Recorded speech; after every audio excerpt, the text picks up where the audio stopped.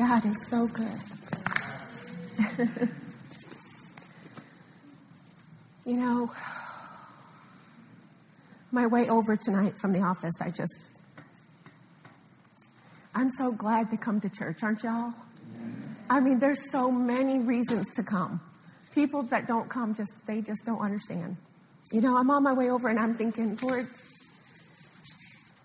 you know, I come to church to figure out how to live. I don't know about y'all, but I don't have it all. I don't know it all. And I have to figure out how to live in this day we're in. You know, Paul told Timothy in 2 Timothy 3, the last days are going to be crazy, dangerous, hard to deal with and hard to bear, the Amplified says. So I come to church because God has something to tell me. You know, I come in here and I scrape the world off and I fill up. Not that I don't do that at home, but you know what I mean? You can come in here and pastor gets before God and he gets a word for you and it's refreshing. It's refreshing. You know, I come in here. Another reason is to assemble with like-minded people. You go out there and they are not like-minded, right? So you come in here and you get with like-minded people and it's refreshing. It's refreshing. And you know, it says, don't forsake the assembling of yourselves together. Why? For exhortation. I don't know about you, but I need to be encouraged. I mean, that's why I come around y'all.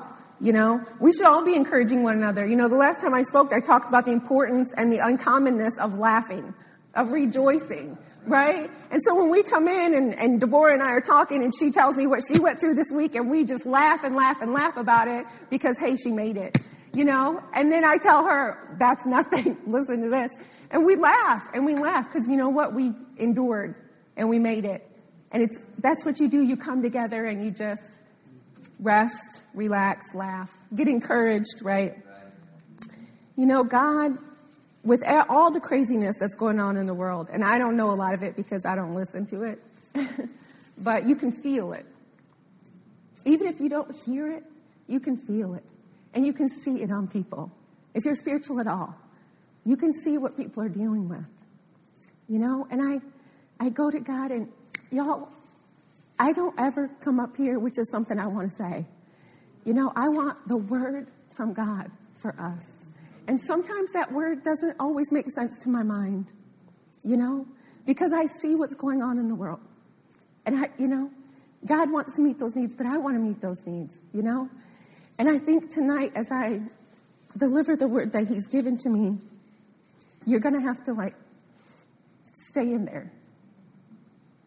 You know, you're going to have to let it go deep and get in you. And it's not a surface thing, you know. Turn with me to Hebrews chapter 10. God has great plans for us.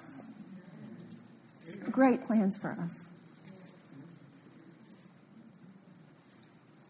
Hebrews chapter 10, I'm going to read 32. But recall the former days in which, after you were illuminated, you endured a great struggle with sufferings. Partly while you were made a spectacle, both by reproaches and tribulations, and partly while you became companions of those who were so treated. Does anybody remember getting saved and people thought you were running with a totally different crowd? And so when you got saved, I know Vic has this testimony. When he got saved, it was life-changing, life-altering, right? And so, but he was illuminated. The light went off. He was thankful. You know what I'm saying? It makes a difference in your life. And so you endure a great struggle with sufferings because you simply don't care. You found something good and you know it, and nobody's going to turn you off from it. It was something you needed your whole life, right? So you endured strugglings. You endured sufferings. You were made a spectacle and you didn't care because you had God in your life. You knew where you were headed. You could feel a difference. It made a difference. You had heaven on your mind. You know what I mean? You were delivered from this life and you saw a better life, right? So you were made a spectacle by reproaches and tribulations. People probably made fun of you. They're probably like, you're going to church. You got religion. You know, they say all those kinds of things. You're like, no, you just don't even understand. If you even understood, you would not even be talking like that. It's not religion, right? So partly while you became companions of those who were so treated. So now you became companions of people you used to make fun of because you were that person, right? So now you're enduring it. And he says, for you had compassion on me in my chains. So Paul makes it, or the writer of Hebrews makes it personal. He's like, for you had compassion on me in my chains. So you became a companion of me. I'm being persecuted and you became my friend. You said, that's fine with me. I want to be just like you. And that's fine. That's fine that you're in chains, that you're being persecuted. You're suffering. I'm with you. I stand with you. And joyfully, for you had compassion on me in my chains and joyfully accepted the plundering of your goods. Whoa, wait, what? Joyfully accepted the plundering of your goods, knowing that you have a better and an enduring possession for yourselves in heaven. This is what I want to talk about tonight. It's being heaven-minded. This world, Pastor was just talking to me in the back, and he said, this life is just a vapor. Here today, gone tomorrow. It's so short in compared to eternity, but so many of us are giving it our full focus. It's how can we get a better life now? But what are we doing about the far better and an enduring possession in heaven? When I read that, joyfully accepted the plundering of your goods, I just moved into a house and renovated it and am loving it. And it's quiet, and it's beautiful, and it's my heaven on earth. And I thought, if somebody came in here and plundered this house, would I joyfully accept the plundering of my goods? Like, I read that verse this week, and I was just like,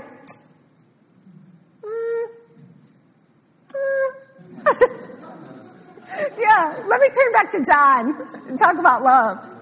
Joyfully accepted the plundering of your goods. I think I would be super mad about it, And so obviously I found an area where I need to grow, right? Because what am I focusing on? This life. This life. Paul told Timothy in 2 Timothy, you've got to endure hardship like a good soldier of Jesus Christ. Because this world is not my home. And guys, that's what I'm here to say tonight. Anything in this world does not need our hearts. We don't have to cling to it, hang on to it, get mad over it, cry over it. Even our lives, our very lives, because we have eternal lives. We're going to a better place. So what are we doing here about there? Because that's enduring. In 2 Peter chapter 3, it says, therefore, since all will be dissolved. Everything here is going to go bye-bye. None of it's going to stay. None of it's enduring.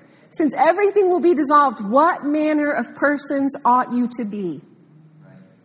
In holy conduct and godliness. That's like reverence for God. On a daily basis, are we thinking about the rewards we're storing up in heaven? Or am I just thinking about my shoes, my friends, my house, my dog, and making sure those are all great? My bank account, my job, promotion. He goes on to say, therefore, since all will be dissolved, what manner of persons ought you to be in holy conduct and godliness, looking for and hastening the coming of the day of God, according to his promise, looking for new heavens and a new earth. Nothing here will remain. The media would like to get your eyes on everything that's going on here. Do you know that's not what's on God's mind? God's thinking about eternity. He's thinking about you. He's preparing a place for you. He's trying to teach you things here for when you go there. He's wanting you to round up everybody you know so they can go there. He's about reconciling the world to himself. What are we thinking about? I'm going to go back to Hebrews 10. Joyfully accepted the plundering of your goods, knowing that you have a better and an enduring possession for yourselves in heaven. Therefore, do not cast away your confidence, which has great reward. That word confidence actually means outspokenness. Your outspokenness about what? COVID? President Biden? No, right? Which has great reward. Your confidence, your outspokenness, which has great reward. For you have need of endurance. Do you know what that actually means? Cheerful endurance. You have need of cheerful endurance. That's like joyful accepting the plundering of your goods. Cheerful endurance. I'm going to cheerfully endure what's happening to me, what's going on all around me, so that after I've done the will of God, I may receive the promise. You know, the Bible tells us in Hebrews 9 that Jesus is coming again. He's going to appear again, but it's apart from sin because he already handled that problem. So what's he coming back for? Complete and ultimate salvation. Praise God. Where we don't have it all yet, where we still have to struggle in this world and put up with this world, this, you know what I mean? That this imperfect world and the things that are going on here and the way the devil is in and out here and in and out of people's lives and impacting you because he impacts people. One of these days, Jesus is appearing again, apart from sin, for ultimate salvation. And that's what we should have on our minds. That's where we're going forever. Forever. So the stuff around here, we need to just, you know, like it's a vapor, take it with a grain of salt. It's grain. It's a grain. It's here today, gone tomorrow. You know? And I don't want to make light tonight of anything anyone's going through. But Jesus and eternity, this will not last. This will not last. But how you're dealing with it is working for you a far greater glory, right? For you have need of cheerful endurance so that after you have done the will of God. Wait a minute. So what's the will of God? Is it the will of God that I suffer? Is the will of God that I cheerfully endure the suffering? No, it's the will of God that you cheerfully endure, right? Because everyone has to cheerfully endure. Jesus had to cheerfully endure. It says he endured the cross, despising the shame. He had to obey same as us, right? He had to endure all of this. Why? To receive the promise. It says at the end of him despising the shame, enduring the cross, God exalted him, right? Giving him a name above every name. He's at the right hand of God. See, that's the promise. That was his promise, that he would be back there. And so when he endured, he got the promise. Right? Hebrews tells us to imitate those who through faith and patience, endurance, received the promise, inherited the promises. So that's in there because we have to do that to inherit the promises. It's going to take faith and patience. It's going to take cheerful endurance, doing the will of God. Jesus said, not my will, but yours, on a daily basis. Not my will, but yours, on a daily basis. That means it's what we've been talking about on Sundays in altars. It's surrendering yourself all the time, every day, living at the altar. It's not what I want. It's not how I feel. You know, living here doesn't feel good. You know what I'm saying? I mean, dealing with the world on a daily basis doesn't feel good. I mean, we're triumphant. We're victorious, right? He causes us to be triumphant. That's not the point. But even in triumph, that means there was a battle, right? So it's understanding that where we live, it's not going to be sunshine and rainbows. It is going to be sunshine and rainbows, but after the rain. Does that make sense, everybody? Are you staying with me? So, don't cast away your confidence, which has great reward. That's what's going to stay. What we're doing today that impacts heaven, what we're doing for eternity will stay. When you cheerfully endure, and James tells us that, when you cheerfully endure anything that comes your way, well, we could turn there. You know, James says, count it all joy. Nobody likes these verses. Count it all joy when you fall. And that means cheerfulness. Be cheerful all the time. Count it all joy. All of it. All of it. Everything that's going on in the world. Just be cheerful. Why? Because when you fall into, which means are completely surrounded by various trials, which means temptations, adversity. Do you know what it means? Putting to proof. It means it's putting you to proof.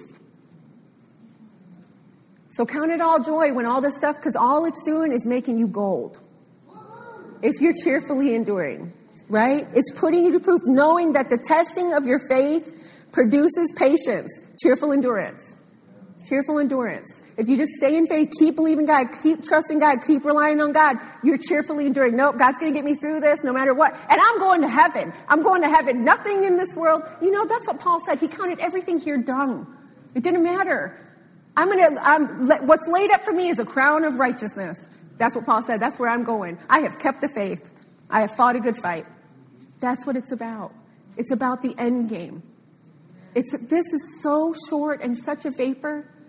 So we have to do it right. Right? Let's do it right, because eternity produces patience, which perfects to the extent that you lack nothing. Cheerful endurance will make sure that you lack nothing. Because the goal is to be cheerful and in faith on the last day. Is to still be trusting God, to still be worshiping Him as God, no matter what.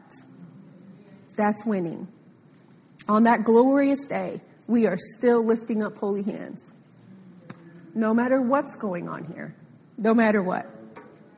You know, I shared those favorite verses of mine in Acts chapter 5, those heroes of the faith that were beaten and told not to speak in the name of Jesus. I mean, they're my heroes. They were beaten and said, don't speak in the name of Jesus anymore. And what did they do? They walked out from the presence of the council rejoicing, cheerful, that they were counted worthy to suffer shame for His name. You know why? Because it gave them, not only did it give them a reward in heaven, but when they walked out like that, if somebody was beaten and walked out cheerful, what would you do? You'd be astounded, right? Like, what just happened? Yeah, it made people marvel and wonder.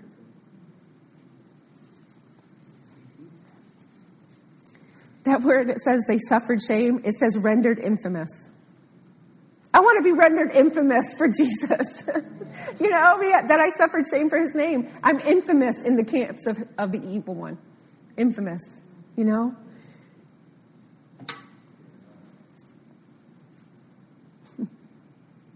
Even Paul, he said he was obedient to the heavenly calling. He couldn't ignore it. He considered his achievements here nothing for the prize of the upward call. He always had that on his mind. The end. Jesus. All of them. If we turn to Hebrews chapter 12, 11 and 12. Chapter 11 is what we call the Hall of Faith. You have all these people that the Bible says, I mean, almost every verse, by faith they did this, by faith they did that, by faith they did this. But if you check each of those people, they all had some sufferings. And it was by faith that they endured those sufferings and received the promises. Every single one of them. Noah, Abraham, Moses. I mean, you could go down the list. Not one of them doesn't have a suffering story. It's through faith and patience. Why would we need patience if there was nothing to be patient about? It's faith and patience that inherits the promises. So when we endure suffering, we will always get the intended end, the promise, the greatness, right? Even about Job, it says, when everything turned, you see the intended end of the Lord. That was the promise. When I was reading this the other day in Hebrews 10 about receiving the promise, that word, I just saw it in a way I'd never seen it before, and I'm just going to throw this in here. But it says that I had need of cheerful endurance so that after I've done the will of God, I can receive the promise. Well, that word promise is a divine announcement. I just like the fact that God makes divine announcements. Like God announcing something in my life, in your life, in our lives. And you know, when God says, so it's a divine announcement, a divine assurance. Because when God says something, you can take it to the bank. Because He cannot lie. Right? So that's how I can cheerfully endure, because God said it. And so I'm going to get the promise. I'm not going to forsake the promise. I want the promise. In times in my life where things have been difficult or hard, I clung to the fact. You guys have heard me say this 100 times. So tonight, I guess I'm just building you up for the days ahead. But I clung to the promise. I can remember I know I've said this before, but I remember singing that song, Shout to the Lord, All the Earth Let Us Sing. And at the end it says, nothing compares to the promise I have in you. And I would sing that with tears going down my face because that was not my life at the time. But nothing compares. I clung to the hope that nothing was going to compare to the promise. I was going to keep doing what I knew to do, keep doing what I knew to do, not let it change me. Keep walking in the fruit of the Spirit because I was going to get the promise. And I can tell you, I'm so thankful. I made it, number one, because God is faithful. And number two, my life is a dream. My family is a dream. My son is a dream. My husband is a dream. No, they're not perfect. But as far as this world is concerned, nobody's got it better than me. Why? Because I patiently endured. I cheerfully endured because I was convinced there would be a promise on the other end. I did the word because I wanted what the word would produce in my life. And the thing about us is that the Bible tells us, I'm not even following my notes, so.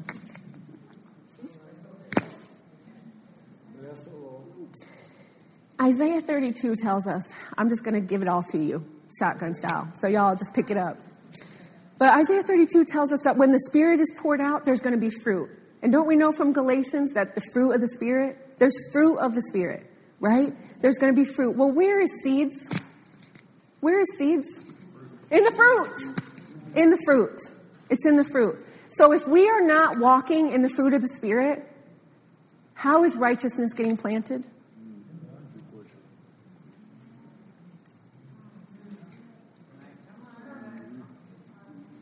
See, they have to partake of the fruit. And if we are not going to lay ourselves down, if we are not going to suffer for his name, if we are not going to surrender ourselves on the altar, take it on the chin, then who's sowing seeds of righteousness? The Bible says that the seed of righteousness is sown by those who make peace. Is sown in peace by those who make peace. Well, make peace means do peace. Are you doing peace? Am I doing peace? Or am I just as mad at the car in front of me as the sinner next to me? Am I just as frustrated that it took 3.5 minutes to get my food at McDonald's as the sinner next to me? See, Matthew chapter 5 and Luke chapter 6 tells us, if you love those who love you, what good is that? Sinners do that. So who's sowing fruit so that they can partake of seeds? So it's not just about us, it's about them. Because look, guys, something marvelous happened to me. Jesus saved me. He changed me. He turned my life around. Where's the proof of that? Something should have changed in my life. My character should have changed. My temper should have changed. What I think about should change. What I rejoice in should change. They should look at me and think, how does she put up with that? I wish I could handle things like that. Because then that's an open door. You know what that is? Seed. It's seed. For them to partake, to want. It all is sowing seeds. He who sows to the Spirit will of the Spirit reap everlasting life. Sowing to the flesh will just reap corruption. What if it means it will reap corruption for you and for them? Because they're not, how will they know if they don't have a preacher?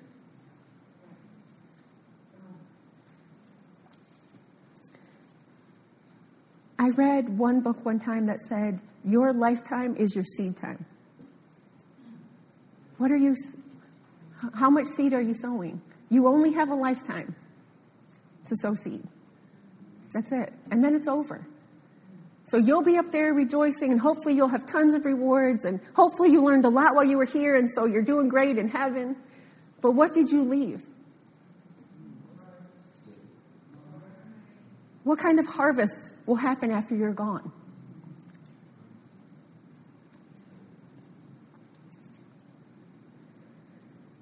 The Bible also says the work of righteousness will be peace, and the effect of righteousness, quietness, and assurance forever.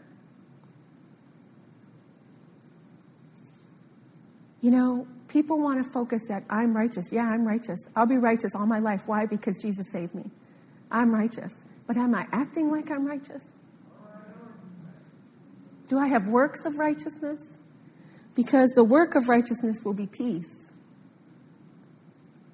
You know, I started at the beginning talking about God is concerned with reconciling the world to him. He already put into play what was necessary.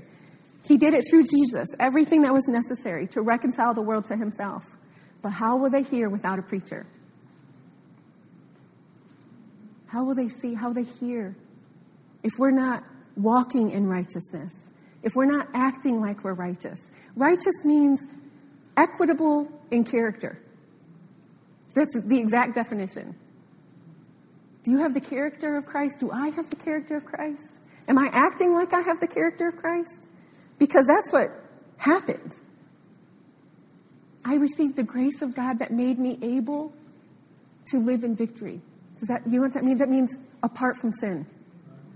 That means now I don't have to live in those works of the flesh. Angry, wrathful, adultering, coveting. That is not me anymore. That is not my behavior. Now I have behavior that can be identified by words like love, joy, peace, patience, long-suffering, gentleness, goodness. That's what they're looking for. They're not finding that out there. Guys, that's uncommon. That's uncommon. We talk about it in the church all the time, but it's uncommon. It's uncommon. And now God, he did what he had to do with Jesus, but now he needs us to be what he's called us to be and to sow the seeds of righteousness, to go out there. Let me read you something else. Let me find it.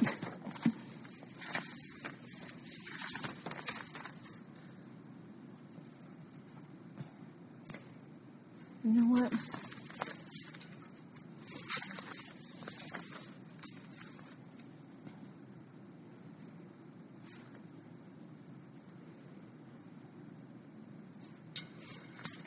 In James chapter 3, James is talking about, well, let's turn there, because it's good verses. He's saying, who's wise and understanding among you? Let him show by good conduct that his works are done in the meekness of wisdom. He says, if you have bitter envy and self-seeking in your hearts, do not boast and lie against the truth. This wisdom does not descend from above, but it's earthly, sensual, and demonic. For where envy and self-seeking, that's selfishness, like all about me. What can I get me? Right? Where self-seeking exists, confusion and every evil thing are there. But the wisdom that's from above is first pure, and then it's peaceable. There's that word peaceable again. Gentle, willing to yield. I'd call that surrender, wouldn't you? Willing to yield, full of mercy and good fruits, without partiality and without hypocrisy. Now the fruit of righteousness is sown in peace by those who make peace. So we have to make peace in order to sow peace. You have to actually be doing peace to be sowing peace. Does that make sense? Like you can't sow love if you're not loving. You can't sow joy if you're not joyful. They kind of go hand in hand. So, you know, if you think about, so to make peace, you must do peace. This word peace right here is sown in peace by those who make peace. I just thought this was so interesting. Let's see if I can say this. So when I looked up this word peace, the exact word was pacificatory. Like Pacific, like pacify. Okay? So it means tending to make peace. But sometimes words don't mean what you think they mean. So tending to make peace, I was like, oh, it's a tendency to make peace. But tending means having a certain direction. Like a certain direction. Like that is your direction. You are going to make peace. That is what your attention is on. Making peace. It also meant conciliatory, which is part of the word of reconciliation, or to reconcile, tending to reconcile. So your direction is reconciling. Your direction is making peace, and your direction is reconciling. And this is what, tending to make peace between people at variance. So it's not like you have to make peace between two people that get along, right? There's already peace there. So obviously it's people at variance. I was like, variance, that's a great old word. What does that mean? So I looked it up. Variance means state of enmity. And we were all enemies with God, remember? And he did this for us.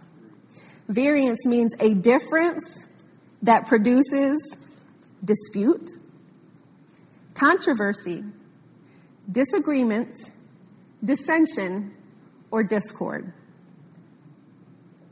By the way, those words should not be in the church. We should all agree. We should not have discord, dissension, or any disputing going on in the church. This should be talking about us and the enemies of God. Right? We shouldn't be getting in arguments about vaccinations or presidential campaigns or any of that. Right? This is people who are at enmity with each other. We are not. Church, we are not. We are not. We are best friends. We are brothers and sisters. We are family. I'm saying it out loud. We are. Not just this church, but the church at large. I mean, start saying it, right? Say it. The church is one. The church is one. The church is one. With God. One with God. I heard my dad recently said, faith in its simplest form is agreeing with God. How simple is that? Yeah. So there's difference, so variance. It's a difference that produces dispute, controversy, disagreement, dissension, or discord. This is what it said in the Webster's 1828 dictionary. Variance, under variance, a mere, that sounds little, like just little deal. A mere variance can become war. And then it said this, in the Webster's 1828 dictionary. Without a spirit of condescension, there will be everlasting variance. Or war. Or dispute, right? Without a spirit of condescension, there will be everlasting variance. What's condescension? Voluntary dissent. See, God, we were enemies of God. This makes me cry. He voluntarily descended so that would not be our forever state. How? A disciple is not above his master. So with people that we are enemies with, how will it be any different? No, me. There has to be some voluntary dissent. Submission. Voluntary dissent, condescension means you relinquish your rights. Yeah, I have a right for people to treat me nice. But if they don't, I can voluntarily dissent to meet their need.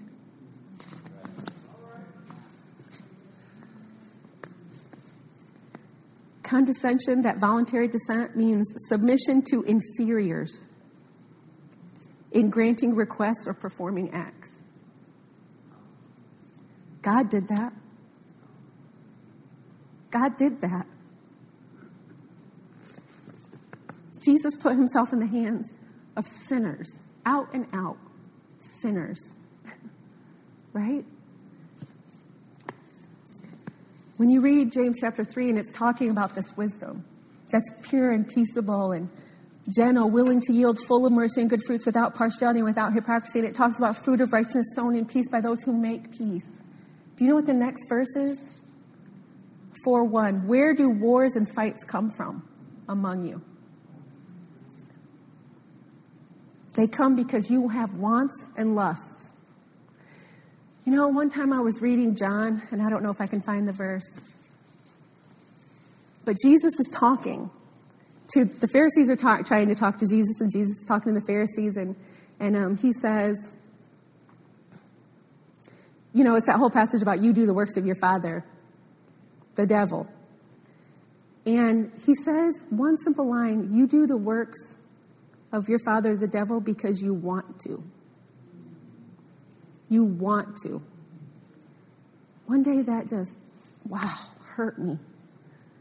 So when I do something that's not the spirit or nature of God, I chose because I wanted to act like Satan. I wanted to. If that doesn't send you to your knees, I don't know what will. I did. No, Lord, I don't want to. I don't want to. I don't want to. It's like a slap in the face. And sometimes it's a wake-up slap in the face. No, you wanted to. No, I didn't want to. Oh, yeah, I guess I did. Because when we are impatient, when we are mean, when we don't love, it's because we want to do that. And that's where wars and strifes come from. It's your wants. It's what you want. And then it says, friendship with the world is enmity with God. But he gives more grace. Verse 6. He gives grace to who? The humble. The humble. The person who will descend. You know, I was talking to someone, a couple of someones this past week. And Eric called me. He's in Michigan working. And he called me and he's like, hey, I want to talk about this. I want you to think about and pray about this whole next level thing. And the next time I call, let's talk about it. Like, okay. And so I thought about it and, it's like, gosh, I don't even know what that means. Next level. Gosh, Lord, what could the next level be, right? Well, based on Hebrews 10, there's a promise, right, of a next level, but it has to usually in faith and in patience.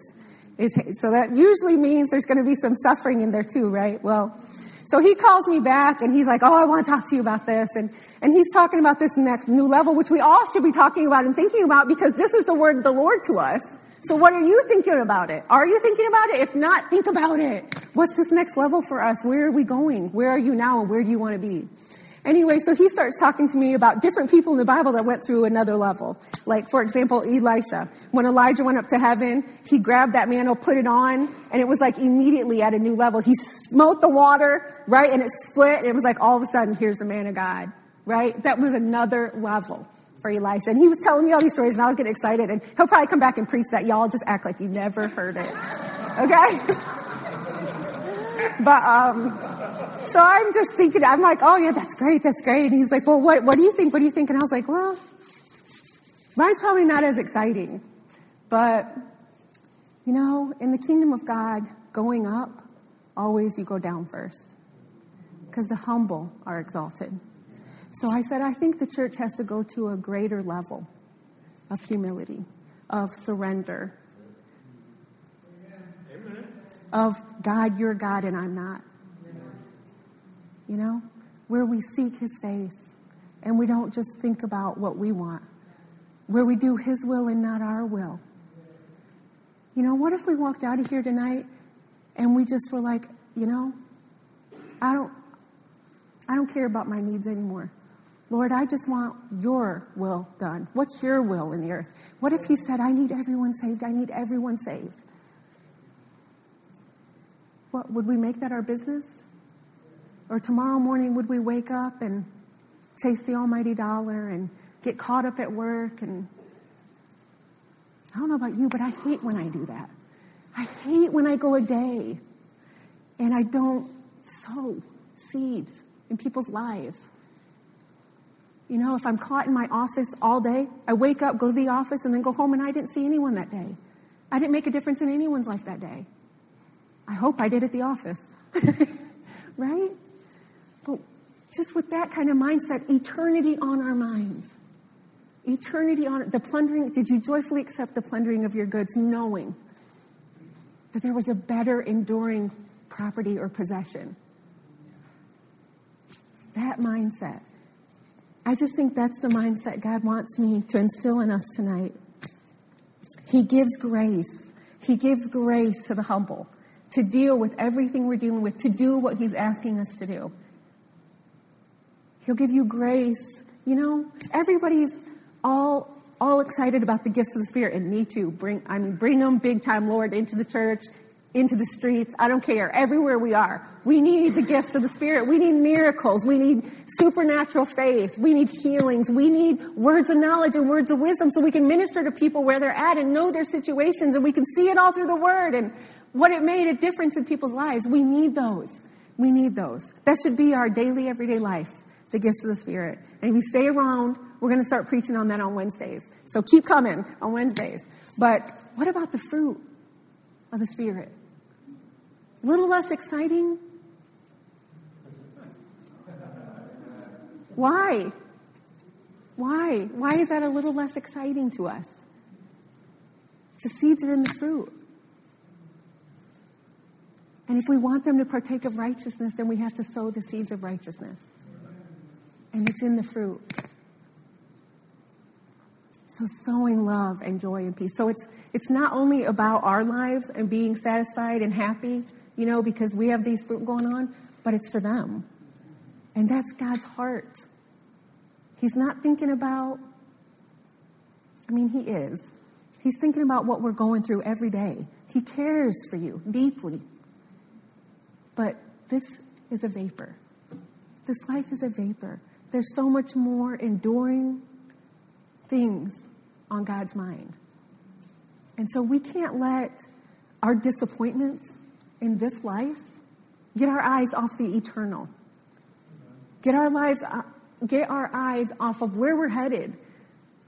You know, even when we were singing tonight, it was like the songs were like, we're going there. This world is not our home. Jesus is Lord. Jesus is Lord. You know, sometimes you just need, Jesus is Lord. And that's who we're going to spend eternity with. And as much as I want all of our lives to be healed and whole, which so does God, you know, this life is a vapor. Nothing here is going to turn me. Is that our mindset? That we will walk out of being beaten and said, don't you dare say the name of Jesus one more time. And we will walk out rejoicing and preaching daily in the temple. Because we don't care. That is, one day we're going to stand before God, y'all.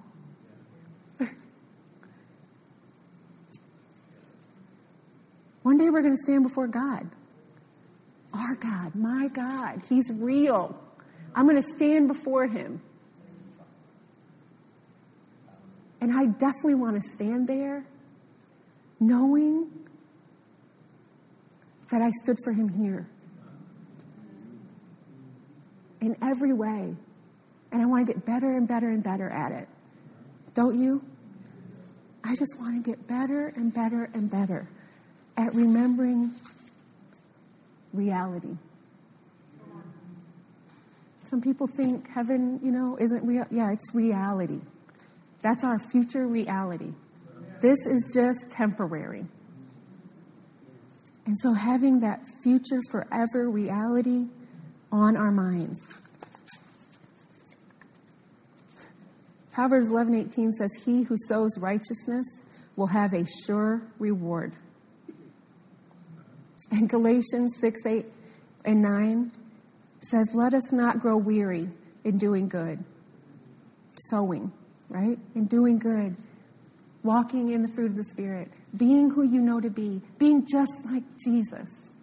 Being just like those who inherited the promises. By faith, doing what you're doing. By faith. By faith. Trusting God. Relying on God. You're going to do things right no matter what.